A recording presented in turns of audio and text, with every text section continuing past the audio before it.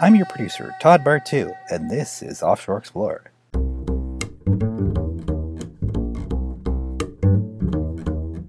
Offshore Explorer looks at the world from the sailor's point of view, port by port. Together, we share stories that detail the important intersections between sailing, culture, and life, past, present, and future. Coming up on today's episode, the reality of piracy and today's modern pirates.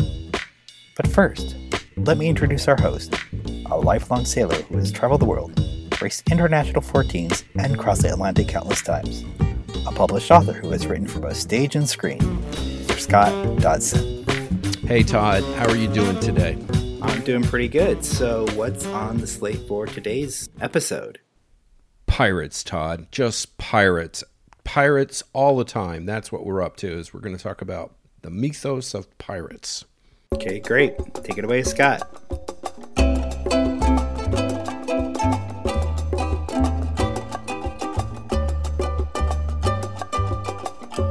Desperation causes bad decisions, sometimes bloody ones as well. I can't recall another group of men who have been so thoroughly evil and that have been so incautiously elevated to the status of a lovable rogue as pirates. I start this whole idea on the pirate myth because I've been working on the American mariner and the myth of the American mariner and the iconic sense of what the American quote-unquote captain, the American hero, what all of this actually means. And it's very tied up into how we see ourselves and how we see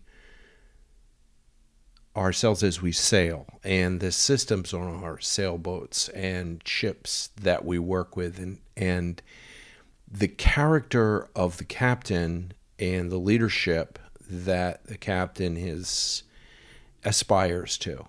Now, these are really kind of important aspects, and I think that the American mariner itself, although a kind of new character in the history of characters, is a direct descendant of the English ship captain, with a couple of notable differences. But one thing that's actually quite interesting is where the ship captain, or the British ship captain, has always been seen as a sort of noble and disciplined character. Going back to Lord Nelson as an example, and a variety of other captains involved in the great age of sailing in the Napoleonic Wars. A majority of the Caribbean pirates that we know of were pretty much English. They were descended from, they came from England, a lot of them. Edward Teach did, famous Blackbeard. Robert Sears, he was, they say he was born in Jamaica, but Jamaica at the time was a British colony. And actually some people think he was actually born in England. So there was a lot of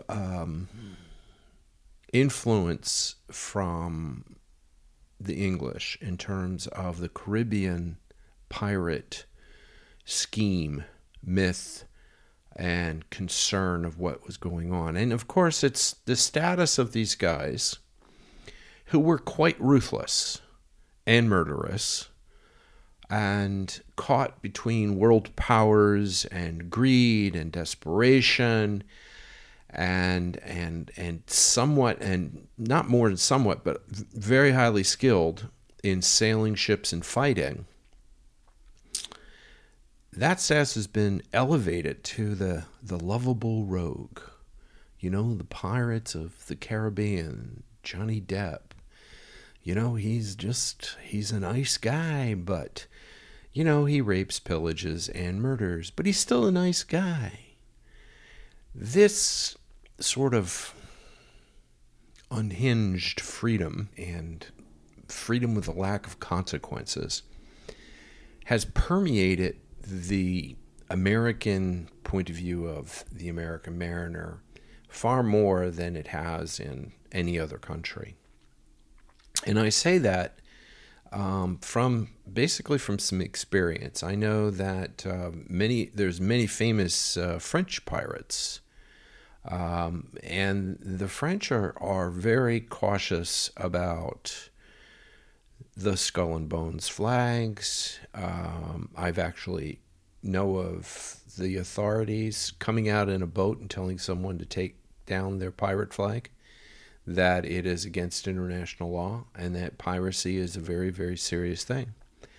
I've not had that in the English, but the English seem a little bit more reserved in that regard. And although, our beer-drinking Neanderthal friends who, yelling and screaming and driving their boats fast through no-wake zones, and those guys, they're always going to be that kind of character that they think or we may associate with pirates.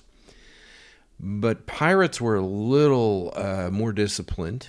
They were far more ruthless. And even though, the idea of being drunk and having rum on board and all the rest of that kind of stuff, these guys would cut your throat. As simple as say, how do you do? And this is something that a lot of people don't realize, but if you have to kind of go back into a little bit of history to figure this out. So my personal experience with pirates has been limited, although interesting in the sense that I've been through a number of areas that have been I've been warned about pirates. For example, I spent a great deal of time in the Caribbean, and Caribbean pirates were very notorious. And even today, Caribbean pirates are very notorious. There's a very famous case in Antigua where a family was murdered on their boat while in Anchorage, and it was a result, they never caught them. It was a result of pirates coming to steal stuff. Now, pirates, the idea of a pirate is just somebody that is robbing you on the sea. They could be called bandits, outlaws, etc. People that they're robbing you and killing you. That's what they're doing.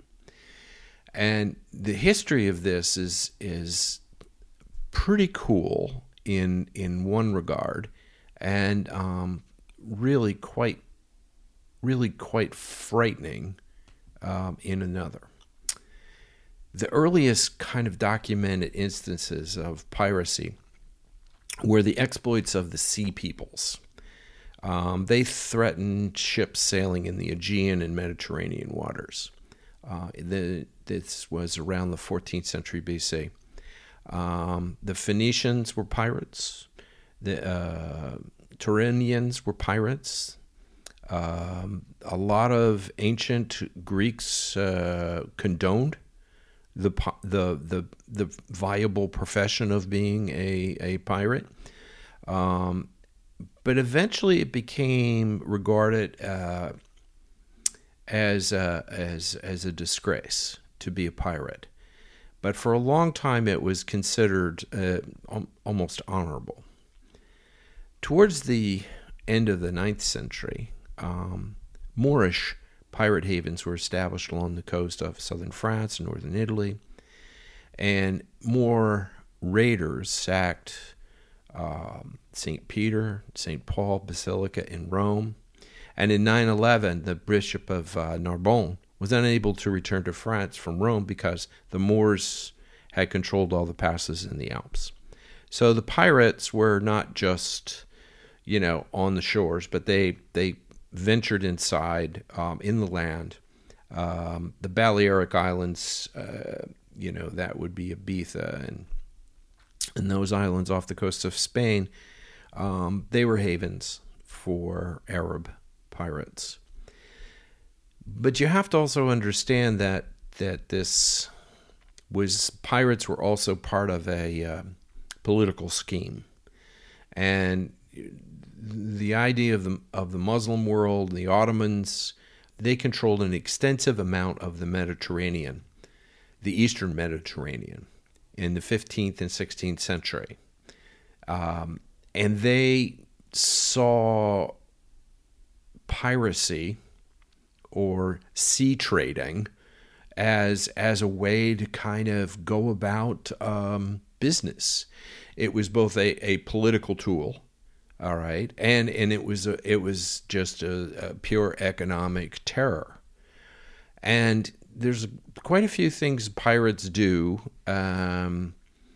that are basically extensions of what the government wants.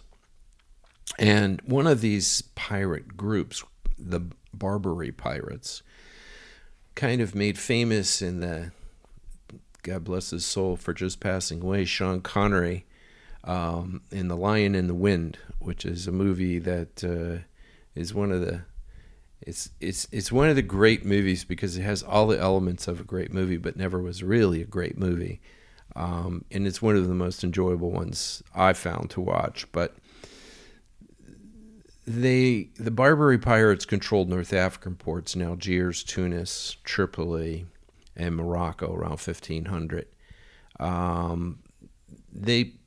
They preyed on the shipping, mostly Christian powers, and they just this all sort of kept going until the 11th century, the 15th to 11th century to the 15th century, 16th century. And really, it sort of came up until the early 19th century, in which the Barbary Pirates were eventually put down, and this was because of the conquest of both the Americans and the French, who essentially took over Algeria. So a lot of this piracy stuff is a sort of an extension of government terror, government policy. But you don't have to just stay in the Mediterranean. So we're big in the Caribbean during the Age of Sail in the 16th, 17th century. And that didn't last very long. That was only a few, that was like less than 100 years that this piracy kind of concept existed there. In the Mediterranean, it existed for centuries.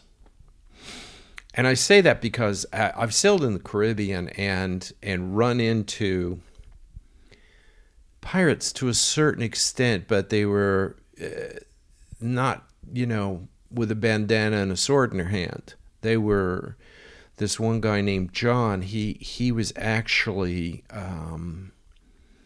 very nice. He's an English guy, and he had a very beautiful sailing yacht of about 90 feet, just gorgeous.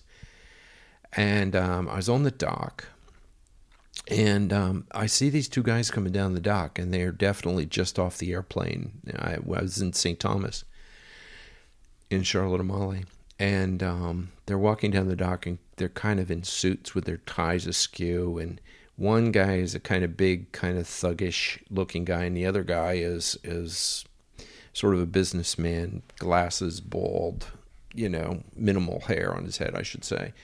And they came and I was cleaning my boat, and they said, "You know where John is, and this is my boat." And they get like this whole thing, like, this is my boat. And I said, "Geez, man, I don't know. Knock on the boat, find out, see if he's there." Well, he wasn't there. So there was this whole thing going on, and they were on the dock. They left. They came back, and John came back, and he jumped on the boat. He took all his mooring lines, jumped on the boat. I said, "Hey, John, this guy was." He says, "Yeah, I know. Thanks a lot. I really appreciate it." He backed the boat out, and he was gone. He had stolen this boat, and they were tracking him on this boat. He stole this boat, and he took it to Colombia. This is piracy, okay? And he sold the boat in Colombia. He had a Colombian girlfriend, gorgeous, she was a beautiful woman, all right? The next time I see him is like 6, 7, 8 months later, something like that. I see him at anchor, and he's in a whole new boat.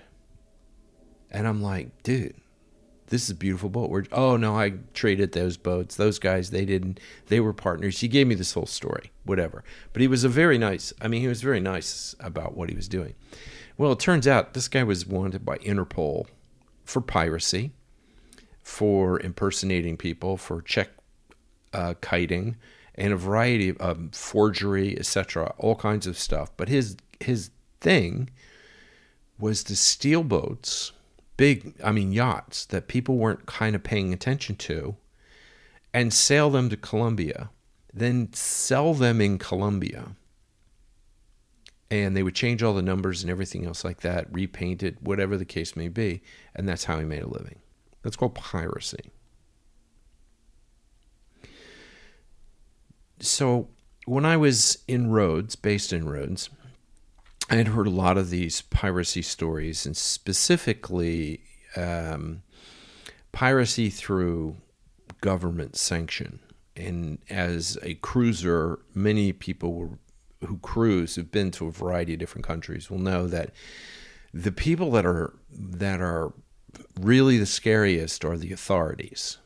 They'll come to your boat, and they can take your boat. They'll try to take your boat in a lot of different ways, and I've been through that. I've had authorities, the police come out, literally try to plant drugs on my boat. I caught them.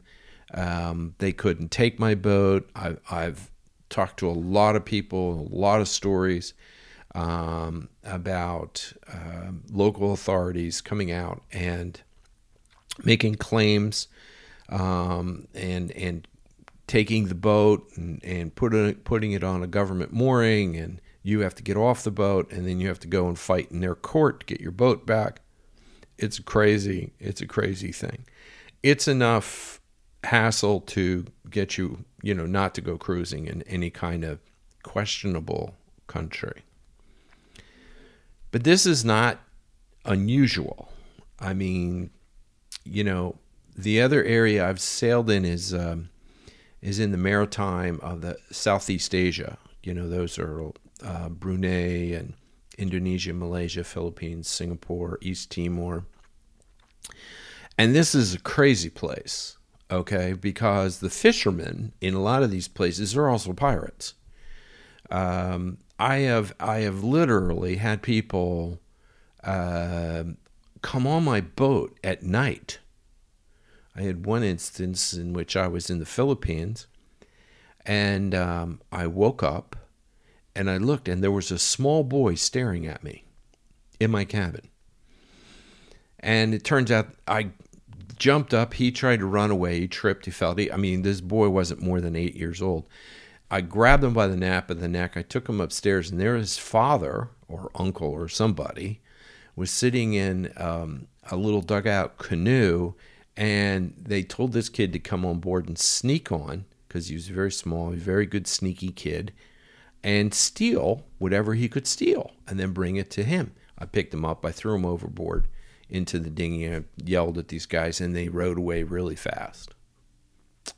That's piracy. But one of the interesting things about that area is there was a lot of development in the trade of slavery there. And one of the things that their piracy, especially in Southeast Asia, was the Muslims, as it grew, particularly from Malaysia, this would be around between 1770 and 1870, there were about 200,000 to 300,000 people enslaved, and they were mostly Christians. They were enslaved by what we would know as the Moro people in Malaysia. And there's some argument about the fact that there may have been at least 2 million slaves captured in the first 2 centuries of Spanish rule in the Philippines. Now, the Moro pirates were called pirates, they were labeled pirates because of their actions, but they really were a people that this is what their job was. Their job was pirating. Okay? Their job was this sort of thing. And they were very ruthless. They treated people very poorly. If you were a slave and you were captured, you were treated very poorly, almost to the point of dying. They did not treat women very poorly, even though that they did. There was very few cases of rape and violence to women. To discipline women, they would just not feed them, and which is an interesting concept. But they were very, very well women. They respected women in this strange way. It is a very Muslim kind of concept about women, and yet the men they treated like dogs. So it was the Spanish in the Philippines in like 1565, and then all the way to the 1870s that fought these pirates. In fact, there was a famous battle in 1848 between the Spanish warships and the Moro pirates. I mean, these guys were some serious dudes. I mean, they had a serious navy. So the thing is that just in terms of its history, and there still are pirates in this area, and quite famous. But they can be a pirate one day and a fisherman the next day. They could be a merchant sailor one day and a pirate the next day. There's this sort of fluidity that is between these people. So I always caution people when they're going through the Straits of Malacca or any of that area around Malaysia and stuff like that, and Borneo, etc. The people are very nice in general. Almost all of them are very nice. But they are desperate. And that should be your key thing. How desperate are the people I'm around? If you take $1 million yacht or a couple $100,000 yacht and you're in an anchorage in a village that hasn't made all collective $100,000 in 10 years, you can't sit there on your boat and just think that, oh, this is charming. Look at these nice people. This is very charming. They're going to want what you have. That's going to work in their head. They're going to see you as an opportunity. And seeing you as an opportunity is something that you can control. You don't have to be an opportunity. You can be less of an opportunity. And when you're sailing around the world and been in a lot of different ports, making yourself less of an opportunity is one of the most important things you can do to protect yourself from pirates. I made this trip from Rhodes, Greece, down to the port of Sayed in Egypt. Now, Egypt's got some desperation, no doubt, but it's also very heavily military. And I went through the Suez Canal. Now, how you do that? First of all, you need an agent.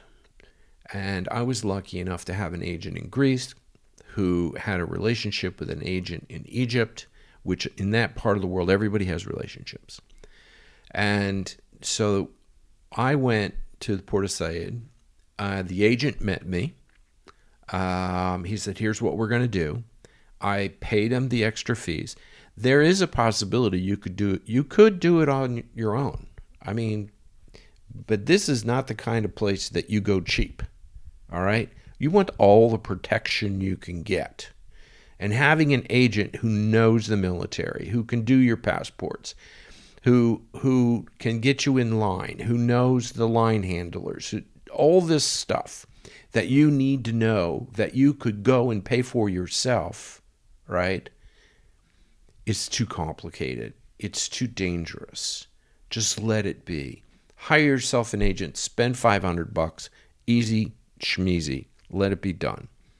Anywhere in the Eastern Med, I didn't do anything without an agent. Simple as that. Turkey, Egypt, Syria. I went to Syria. I had an agency there that looked after me in Syria. It was brilliant. Never really worried. Let's put it that way. So the next thing I did was go through the canal itself.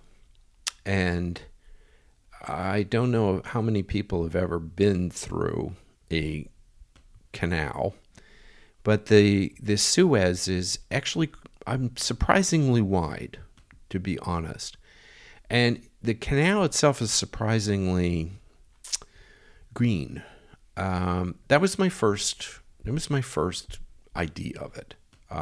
It's kind of green. And when you're coming from the Mediterranean and going, there's a highway that runs right beside it. And you're just going, there's shipping, there's people. It's just like this long, straight river kind of concept. And it's really beautiful. And it's really kind of unique. And there's lots and lots of things to see as you're going down the river. This is when you're going to see a lot of dhows sailing, which, by the way, don't even think these people know the rules of the road. You've got to be a defensive sailboat driver, and that includes big ships. They will not give you just make sure you're out of their way. But in the Suez, it's very organized. Everybody's in line. You got to go. Make sure you have plenty of fuel. Be topped off before in Point Sayed, and make sure you have, because you're gonna have to motor really fast through this area, and you're going to use a lot more fuel than you're used to. So it's kind of a sprint to get through the canal, because these big ships, I mean, giant Navy ships go through there. I mean, it's a path, it's a highway, and you've got to keep up. You got to keep up as fast as you can go. That's just it. You can't languish.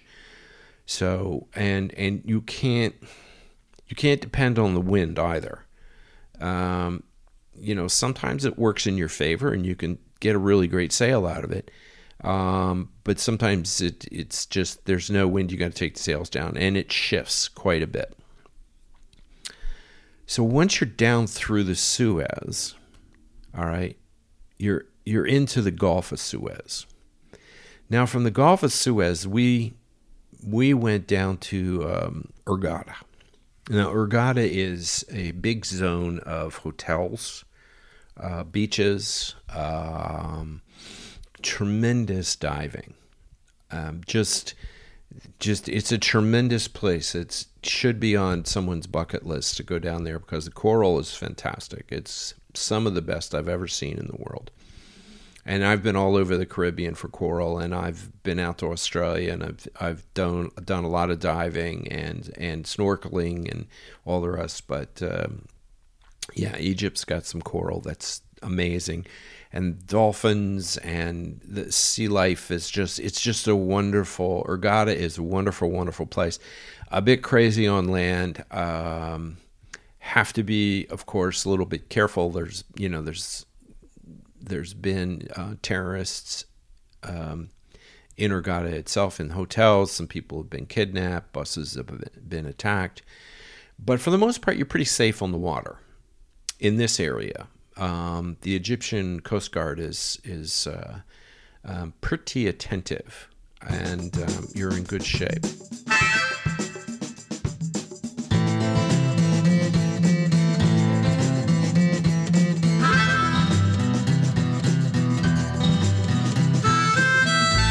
So I got this idea when I was in Hurghada, which are, beautiful islands and lots of dive places and stuff, to sail up the Gulf of Aqaba. Now, the Gulf of Aqaba is kind of a weird place, because at the very end of it is a city called Eilat, which is Israeli. You have Jordan to the right. You've got Egypt and Saudi Arabia. It's an interesting place. Eilat itself is super crazy. Lots of gunboats and very militarized, and it's like teenagers, with guns kind of concept on boats, etc. But generally, it was a fairly warm. After I got past the authorities, They wouldn't let me off my boat for a while, but we got through it. We paid the fees, which is always what it ends up being, paid the fees. We'd stopped in Jordan a couple of times and never had a problem. They didn't even ask for my passport. They're just like, hey, how you doing? What's happening? American, oh, we love you, blah, blah, blah. And that was sort of the general concept. And it was fun. It was like really kind of interesting. And I had done this in the winter. So the winter can be warm some days, and then sometimes it can be it can get cold. It can get cold in such a way, the water's always warm, but it can get cold in such a way where you get these fronts that move in and the sand just picks up off the desert and just, you get nothing but sand on your boat. And in fact, I had wooden masts on my CT-54, and the varnish on those masts was just about taken off one night on one side of the mast from a sandstorm that blew through. And there was sand everywhere. I mean, I had everything locked down, ports closed, doors, everything shut up and everything. And we had this thing. I mean, I actually found sand under my pillow. It's amazing how it gets everywhere. So anyway, back to the whole idea of the pirate. I decided to go to Kenya. I thought, since I was in this part of the world, and I had, it's not part of the world that I would go to very often, or most people wouldn't, but I just wanted to take the advantage. I had the time, I had the money, and I had the boat to do all of this. So that's exactly what I did. I sailed down and through the Red Sea. I stopped in Jeddah, which was very, very lovely, very sweet place. Realized that a lot of the Red Sea, there's not a lot of services in the Red Sea for boats. So you have to be really careful about how you keep food and fuel. I made it down. I went to the Farasan Island Marina Sanctuary, which was very lovely. I picked up some fuel there. It's just some gorgeous. Again, the diving is incredible. And just as a small side note,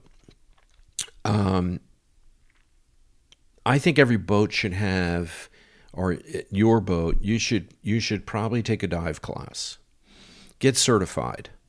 Get yourself a tank, get yourself everything you need to go diving and put it on your boat. You may not want to use it a lot, but make sure it's on your boat, because you never know when, say, for example, you have to go under your boat to untangle some fishing line or something like that. I had to actually do that in the Red Sea. I had to actually go underneath the boat because I had picked up one of those big, thick nylon nets, and it was all around my prop.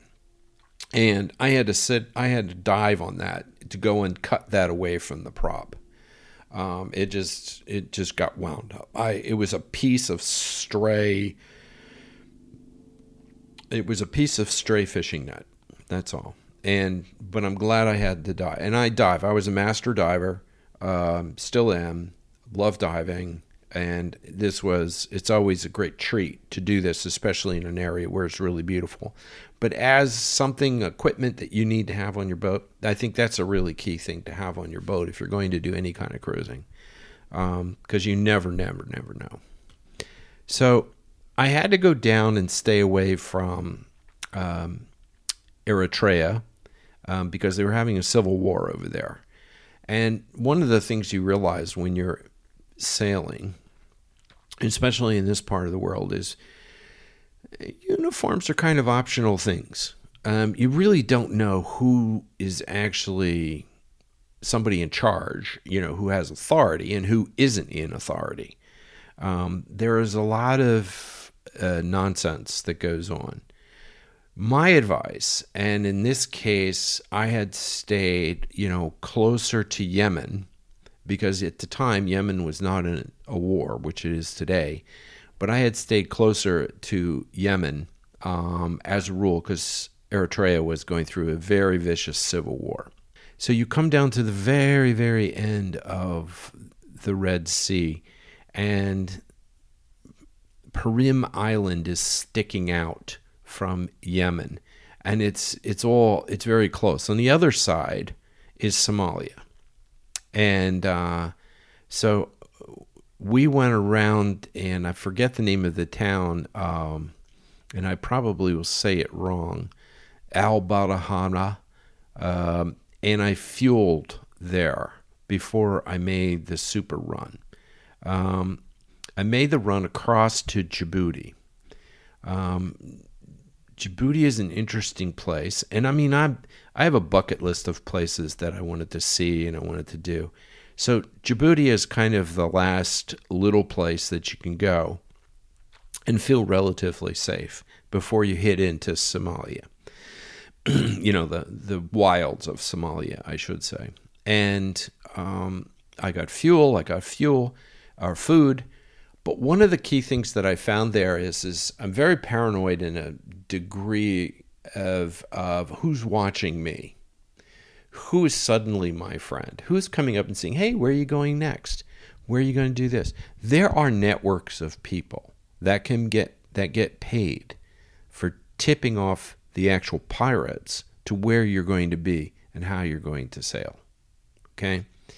I always told them the opposite. I said, I'm going back to Yemen. That's all. I'm not going to do anything. I'm going back to Yemen. Right. And they kind of were like, okay, whatever. You sure you're going to do? Yeah, that's where I'm going. So I kind of lied to a lot of these people in order to throw them off the scent. I went out, and this was the beginning of not seeing land, so to speak. You have to get far enough off the land so they can't see you from Djibouti. So that's about 6 miles or so. And then I would make, a hard turn, and I would start heading south, southeast. And I would start heading down to get out of the Gulf. This is the Gulf of Aden. And you kind of run around the Gulf of Aden, and there's a couple of islands at the end of Gulf of Aden. You can stay in the middle pretty much and not be seen, but there are a lot of boats.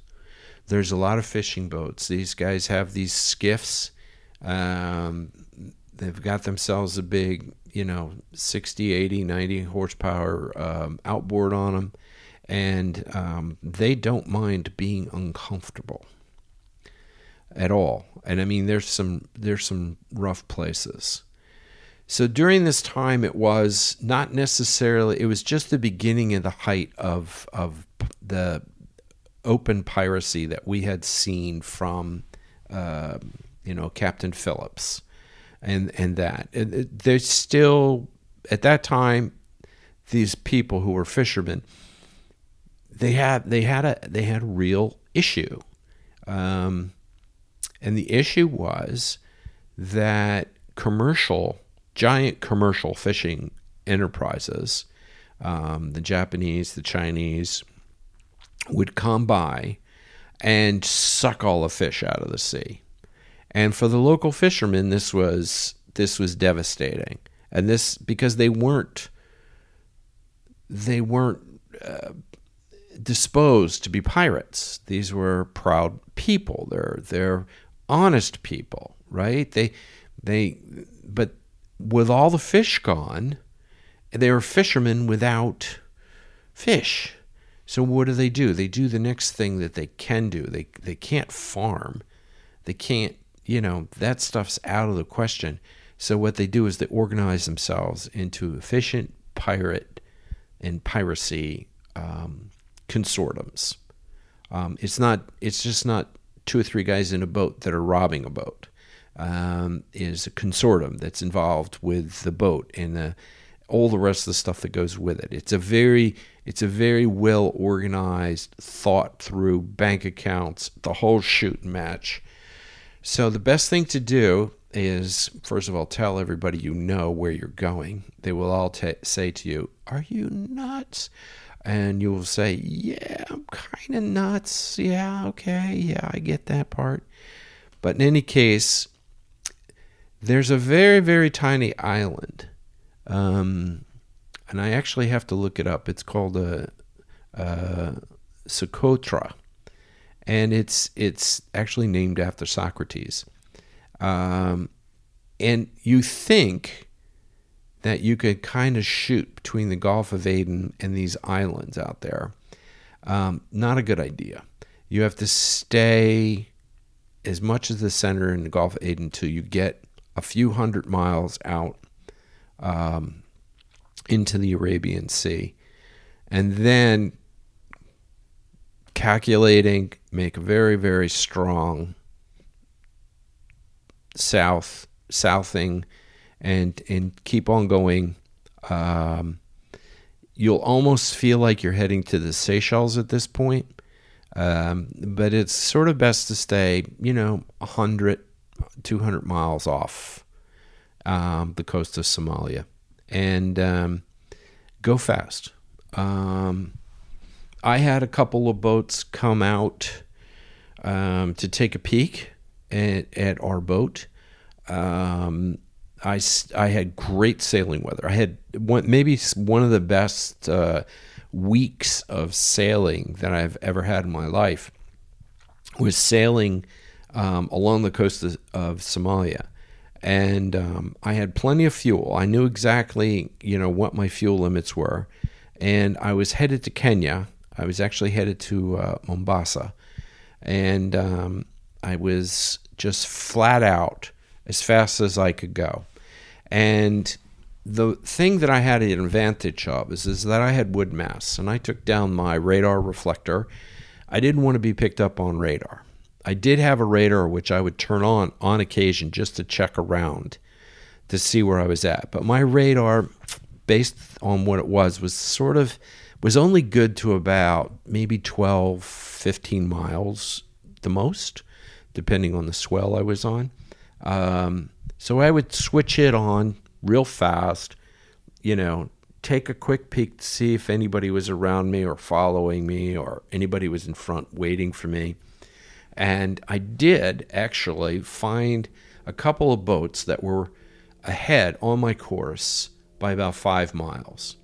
And I changed my course to give them plenty of berth.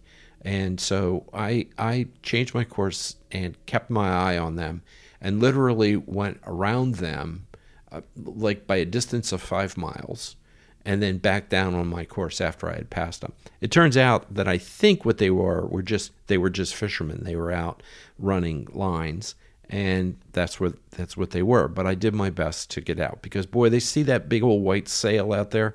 Ooh, that's money, money, money, money, money. And piracy is about desperate people, and that's what it's about. That's how they get to be pirates, okay? And if you look at, they start on the desperation. Then they become pirates. Like the Caribbean was filled with out of work sailors. The Stuarts took back over the England, and then all the people in England.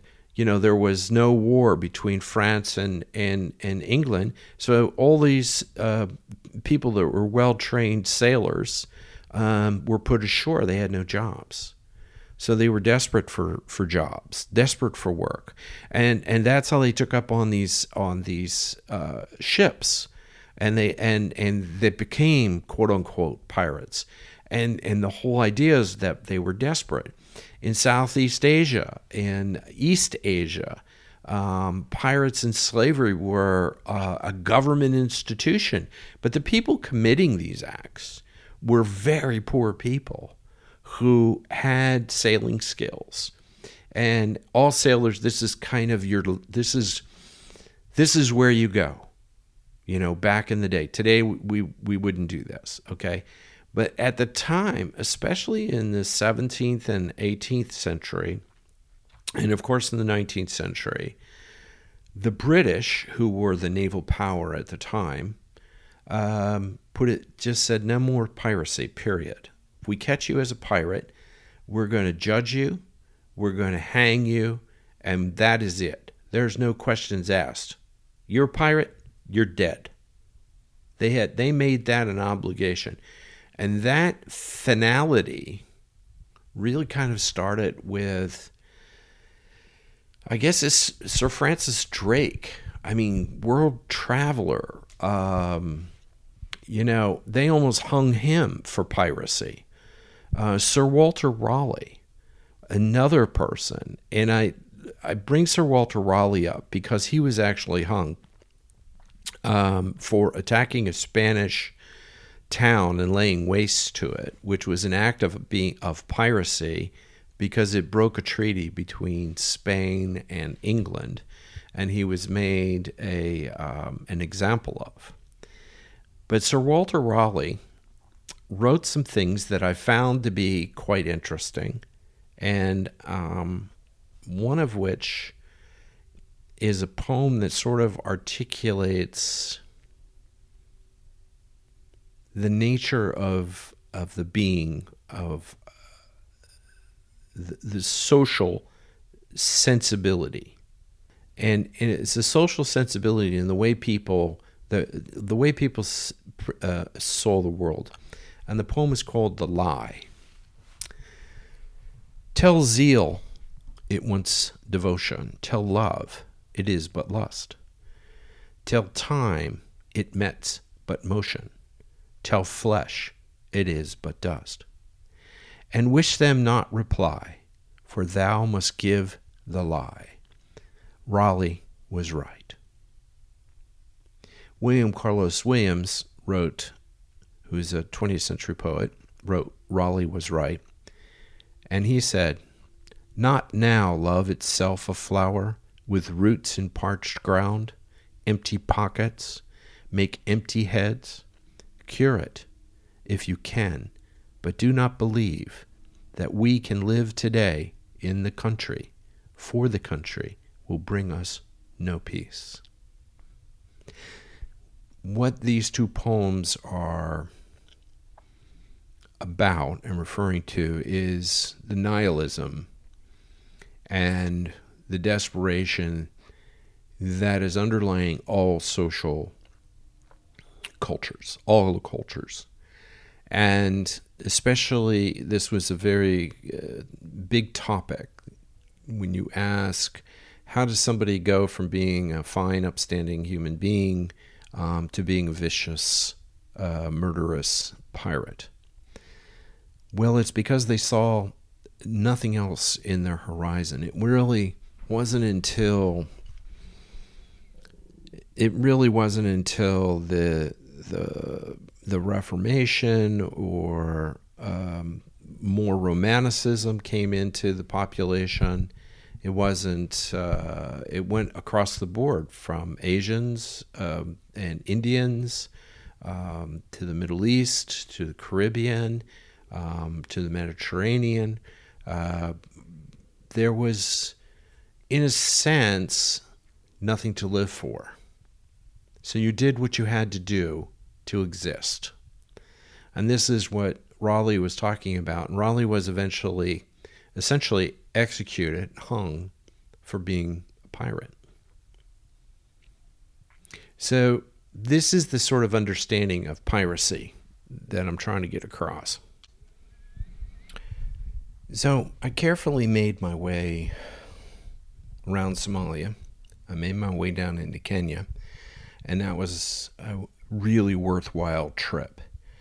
I had strongly considered to keep going down to Madagascar, but that wasn't in the cards. I had work that I had to do back in Greece and Turkey, and so I had to make the reverse of the trip.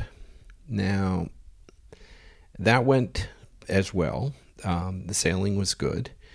One of the parts of that world when you come out of the Red Sea is literally you could be on your rubber ducky and literally float from the Red Sea over to India.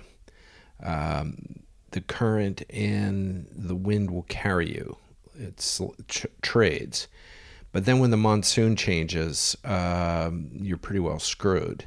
But you can get from India back up into the Red Sea in a breeze. It's one of the few places that I know of in the world that you have that kind of reverse wind and current operating. And it's the reason why if you go to the southern part of India, and I had discussed this in previous episodes, and you go to Kerala, where there's the peppers, you'll find they have sites there, archaeological sites, which go back to Phoenician times. In Greek, Roman, early Christianity, lots of stuff there. Very interesting. But it's all because of the current and the wind and the monsoon and how they reverse. So I did catch part of the monsoon coming back up. It made for some rough sailing, but fast sailing. And that's kind of the only thing that I wanted to do is just when you're going around Somalia, which is, it's not like there's pirates every 10 miles, okay? There are pirates, there are people. Stay off the coast, go fast, don't have too much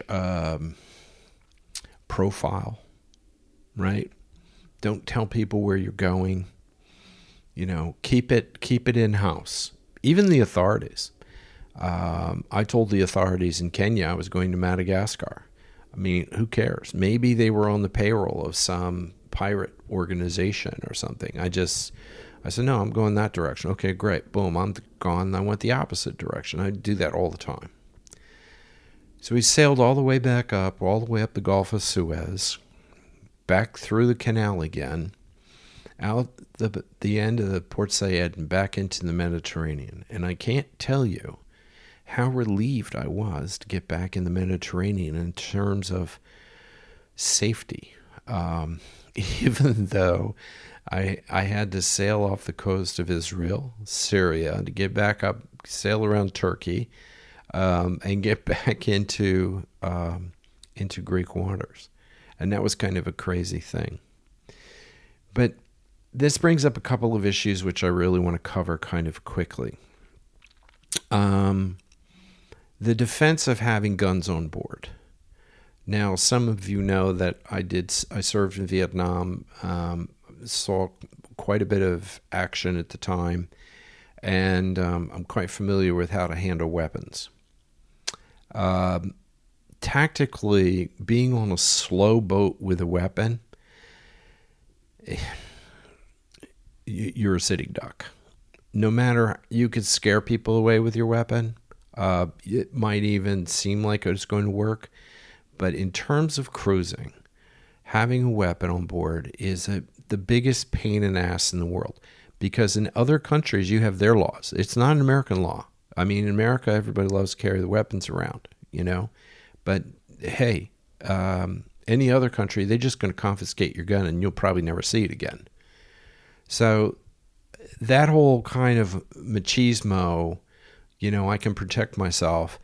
Unless you have a freaking cannon on board or a 20 millimeter Gatling gun, it's not going to help you. Honestly, you're just going to escalate. Your job, and this is the problem that a lot of people have, is they want to show everybody that they're capable of escalation, when in fact they're not capable of escalation because tactically it's a stupid thing to do. Learn to de-escalate. Keep a low profile. All right? Just don't tell people where you're going. Don't put your cards out on the table. Be humble. Be poor. Be nice. Keep it going in that regard. Okay? Because most private sailing yachts are not worth the effort of a pirate, to be honest. And so just, keep it that way and keep going. The other thing about, and that's my thing on guns, I talk later episodes on guns. Fiberglass does not stop bullets very well, my friends. The other thing is that I haven't talked about is the letter of Marquis. And the letter of Marquis literally took ships that were warships and privatized them, but gave them the legal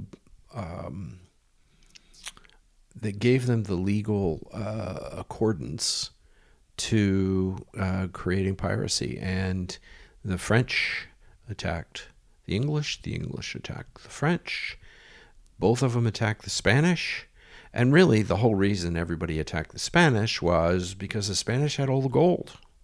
They were shipping gold from the New World, from Colombia, from Jamaica, from Colombia and Cuba, and they would sail up the Florida coast and the Gulf Stream, make the right, and sail past Bermuda and head straight over to Spain in a perfect circular motion. And I'll deal with more about the pirates and about the ships that sort of chased them down. My show that I did about the Bermuda sloop, which was a very, very fast boat and could point to the wind very well, kind of what we have today is a normal kind of Marconi-rigged vessel. Those were designed and built furiously to intercept merchantmen. And in most cases, they went from Spanish to merchantmen, and that's what they were all doing. I'm also going to talk a little bit more about pirates and slavery. During certain periods of history, the main thing you have to understand is that labor was cheap. Getting labor required people to be captured and put in chains to do the labor in the fields. This is the whole point of what slavery was about, because the mechanical revolution hadn't really taken hold. I mean, if you think about it, once the cotton mill came out, and you could get the seeds out of cotton. Once you could pick cotton with machinery, the whole need for having slavery economically wasn't needed. So this is something that existed because there wasn't a mechanical revolution to replace the actual physical labor that people had to do in order to get food and other things out and to create trade. I mean, mining, for example, is often overlooked, but millions of people were put into mines as slaves to mine because it was a way to get the job done on scale and just cheap. Didn't have to feed them that much, and if they died, you got somebody else in there. Until mining machinery developed, and pretty much you had to have professional miners at that point who knew how to operate the machinery, who knew how to run these things. And then the whole slave concept sort of disappeared. So mechanical stuff sort of replaced that. And the same goes for sailing. Sailing took, in the age of sail, 300-400 men on a ship to sail the ship. And that was not only to sail the ship, but to fight the ship, to fight it on both sides, port and starboard. You needed 5 or 6 men on one gun to fire one cannonball every 3 or 4 minutes. And that would be considered fast. And it took a tremendous amount of effort in order to get the cannon in and out, all the while someone's shooting at you. When cannon was more automatic, when you could fire rapidly, like in today's weapons. I mean, if you look at a 33 millimeter cannon, okay, that can fire 10,000 rounds a minute. You could chew up an Age of Sail boat in about 1 minute, 2 minutes, and there would be nobody left alive. So that's kind of where that whole idea is. Being shot at by a Somali in a boat with an AK-47, it's going to screw you up, seriously. So it's not something you want to do. So the litter of Marquis was done away with in the early 19th century. Very few were issued at that point. And basically it's mercenaries. They just created mercenaries. But we'll kind of get into that. I'm going to talk more about the age of sail and how the age of sail has affected and created sailing, cruising, and navigating, and what platforms of war are all about. But there is one thing I wanted to say, is because I have been sort of focusing on, the Moro people in Southeast Asia and in Malaysia. I was talking about the Somali pirates, the pirates in the Mediterranean, the Muslim pirates, the Barbary pirates. I've talked about the Caribbean pirates. And it's all very exotic. It's all very interesting. But the one thing that kind of gets me excited is a pirate that came from Michigan. A guy named Dan Seavey.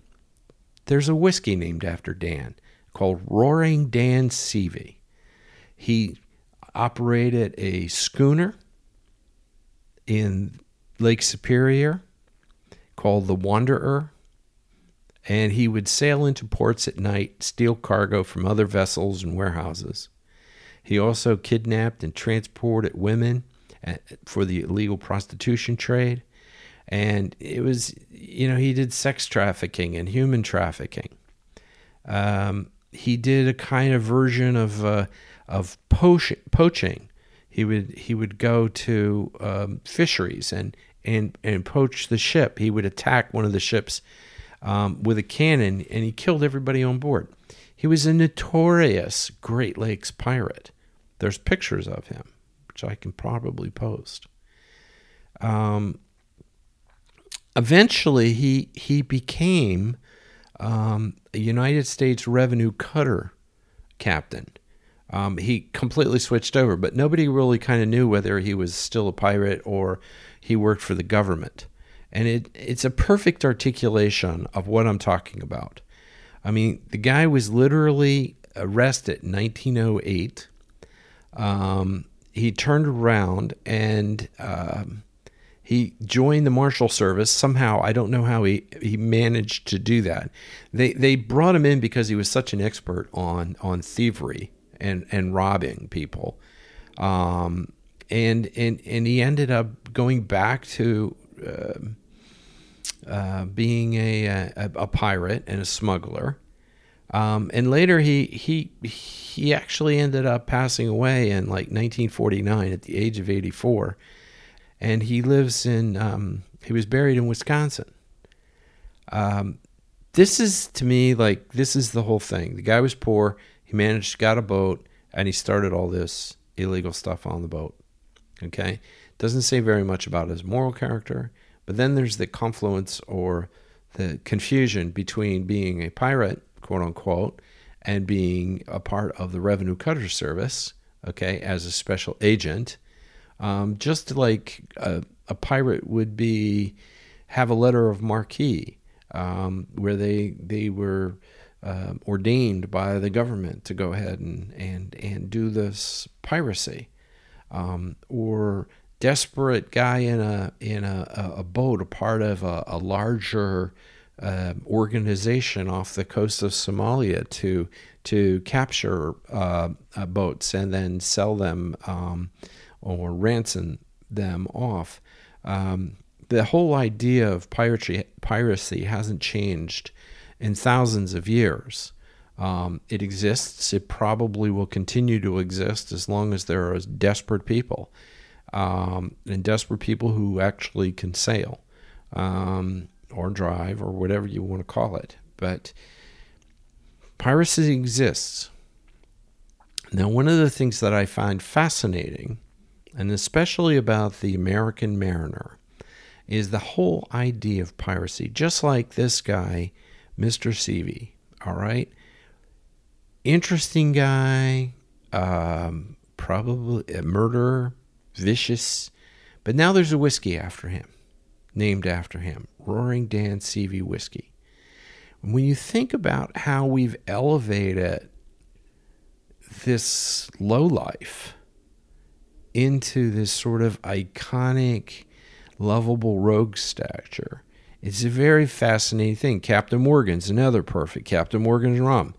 Okay, he was another guy. Letter of Marque. He fought for the English against the Spanish. Okay, but he was a pirate. You know, Sir Walter Raleigh, same thing. He fought the Spanish. Unfortunately, he picked a time when there was a treaty to destroy a city and take all the loot. That was a big problem. Robert Sears, who was the gentleman pirate, he attacked and devastated St. Augustine, the first city in America, okay, which caused the Spanish to build a giant fort there to protect. And they fought off the French, they fought off the English, and they fought off a lot of people. So, and Sears did this as a letter of marque, but then turned around and was a pirate, and he robbed other places just like Edward Treach did, and all the pirates that we know of who were captured. They lived in this sort of world of legal illegality. They were in the middle of this gray area. And it just so happened that a lot of these guys were very egotistic, self-centered, vicious criminals. And they took over, and fear ran the whole show. And this is how this whole concept of pirates. Same thing applies to the Moro people. The guys who ran those things, those syndicates, and there are still syndicates of piracy that goes on. There are often once a year, twice a year, you always hear of some sort of amazing mega yacht that had been taken over by pirates, or people kidnapped, or people killed, or whatever the case may be. So piracy is alive, and it's very interesting. But just to sum up, the best way to avoid being a victim of piracy is not to show your profile too much, is to be careful. Don't share your business too much, and just sort of stay off the pirates' radar. That's the best way to do it, and keep your antenna up to be safe. And keeping a low profile and avoiding it is your best option for being protected. So anyway, I'm going to thank you all for listening. It's a lot of fun. There's so much to go on about piracy and the character of piracy, and how the character of a pirate has found its way into the concept of the American mariner and the American character. The lovable rogue off on the edge of society. We're going to examine more of this. So anyway, thank you very much for listening.